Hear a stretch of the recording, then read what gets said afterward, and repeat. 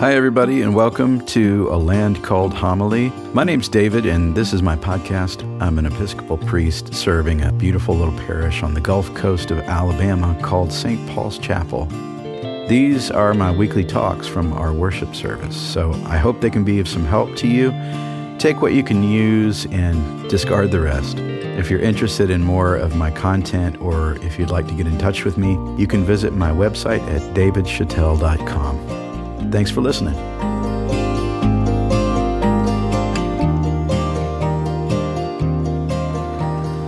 Lent begins in the wilderness. Life was pretty different for people in first century Mediterranean culture, different than it is for us for sure.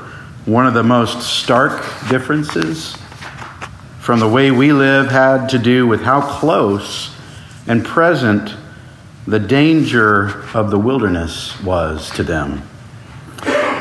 Safety was always in the towns and the cities. Predictability was in the villages and in the settlements. But as soon as you left those places, which are far smaller than we're used to, the vast majority of land was wilderness. And in the wilderness, anything could happen. It was lawless, mysterious, dangerous, mystical place that was always associated with challenge and struggle, both physically and spiritually. The wilderness would push you to your limits and test your resolve. It's not insignificant that Jesus chose his place of baptism to be in the wilderness with John in the Jordan.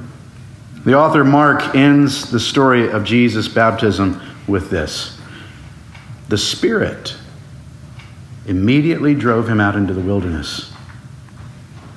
Instead of going back to the safety of Jerusalem, he was driven within himself by Spirit, mystically compelled deeper into the wilderness. For 40 days, the Gospels tell us Jesus experienced this wild odyssey, this vision quest in the most challenging and mysterious environment possible. It's no stretch to say that the Jesus movement began in the wilderness. Jesus was tempted, tested in the whole of his being, and the challenge was heavy. He had to struggle to hold on to his identity, the root of who he was. The revelation he had received at baptism, that he was the beloved child of God, the essence of the universe, united in intimacy with divinity forever. And his place of struggle and realization would be the wilderness. Now, you and I live in a time of urban sprawl, and it doesn't look to let up anytime soon, does it?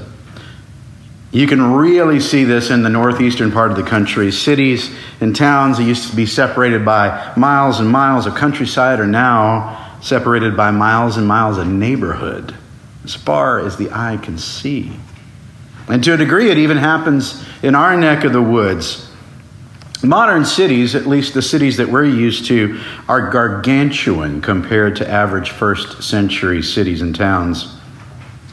You and I are so entrenched in the modern conveniences of our lives that we hardly ever really truly experience wilderness culture anymore.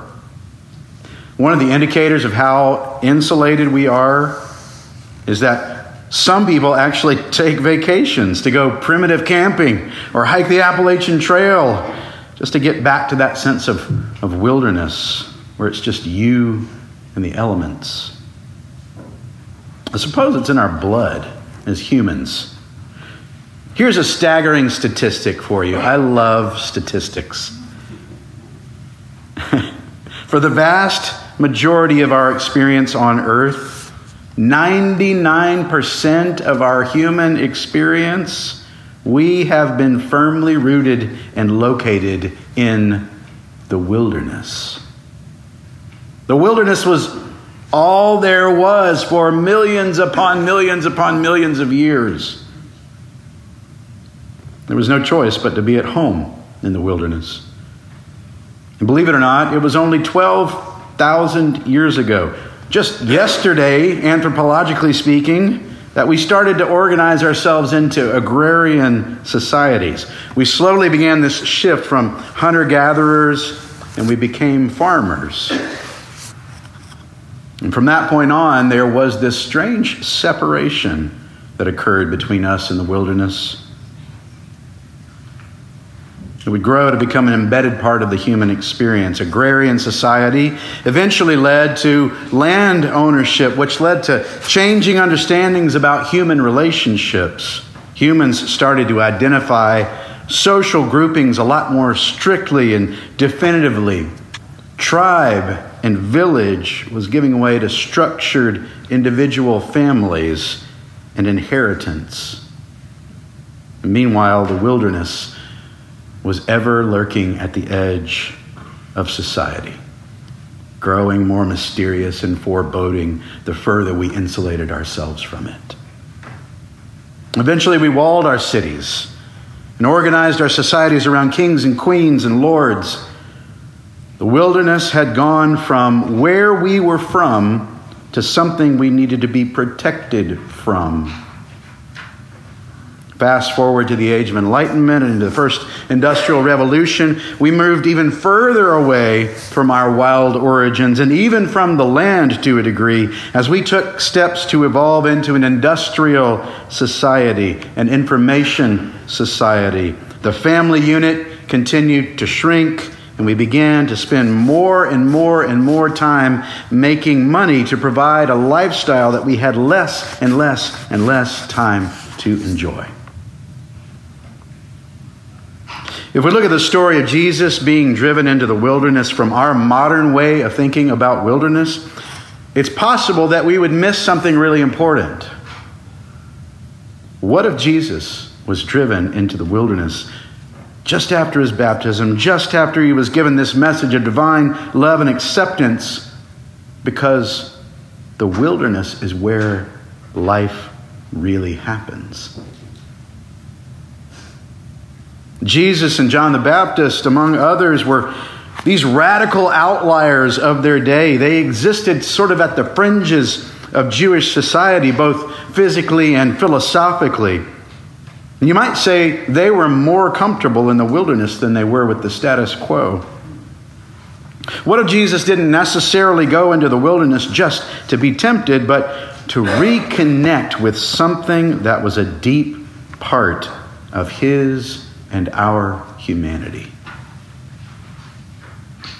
What we now call vision quests, which we most commonly associate with indigenous Native American culture, have been practiced by societies around the globe for thousands of years. Spiritual journeys, usually into the wilderness, to find wisdom and direction and to experience an authentic and profound connection and encounter with God. They were often seen as rites of passage that marked important milestones in the lives of those brave enough to take the journey back to source, back to intimate connection. And I think this may very well have been what happened to Jesus in the wilderness.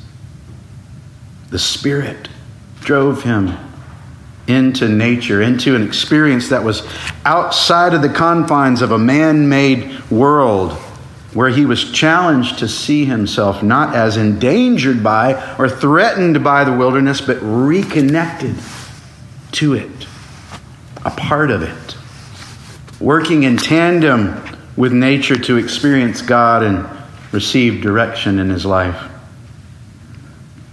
So where in the world does this leave us? At my previous parish in Bruton, Alabama, there were a lot of hunters and avid outdoors people, folks who loved to work in their gardens. And nearly every week I would meet someone who would apologize profusely for not coming to church more often because they were in the woods. And then they would proceed to tell me how close and how connected they felt to God when they were in the woods. I would hear them say things like, I have church in my tree stand, where I feel God in my garden when I'm getting my hands dirty. And as much as I could, I would try to reassure them that their experience of God in nature was every bit as legitimate and powerful as what could be experienced in any church building. Because all of life is sacred. All of life is full of the glory of God. And connection to the divine is particularly powerful and present in the wilderness. The truth is that we all find ourselves in some form of wilderness eventually. Modern people more often experience a wilderness of the soul. That inner portion of our experience that's so hard to give words to. The swirlings of spirit that come and go, that to a large degree we learn to set aside and write off as maybe superstition or over-emotionalism. But I think we can find a good bit of comfort in this story that comes with the understanding that the wilderness in our souls, like the wilderness in nature, is where life really happens. It's where we can find our identity if we're brave enough to journey. Our modern sensibilities after the age of enlightenment, with all its wonderful and necessary advances, have brought us to a place of distrust of our own inward and mysterious landscape, but it doesn't have to be that way. Just as we have tended as a society towards insulating ourselves from the danger of the wilderness outside, we also tend to insulate ourselves from what we perceive as danger from the wilderness and intimacy of our spirits. Have we forgotten that our true identity, our true selves, our true home is found in that inner experience of wilderness? That spirituality is the birthright of every human being. And even when we encounter pain and suffering on that way, the truth of who we are is forged in the mystery of our inner wilderness connection with God. So how do we get back there? How do we embrace our lives as a vision quest and not as an endless string of events designed to tear us down until there's nothing left? How do we tear down the presupposition that in our churches everything has to look and seem put together with all the answers found and all the T's crossed and the I's dotted, while inside of us rages this beautiful mess? We hang on for dear life, careening towards undefined but hopeful possibilities. I wish our churches looked more like that. At the very least, today, take comfort in the idea that we don't have to protect ourselves from what lies in the wilderness of our souls. It's there that we can find our true home. It's there that we experience the eternal embrace of God, the ground of our being, wild, untamed, beautiful beyond imagination. If we are home anywhere, it's in the wilderness.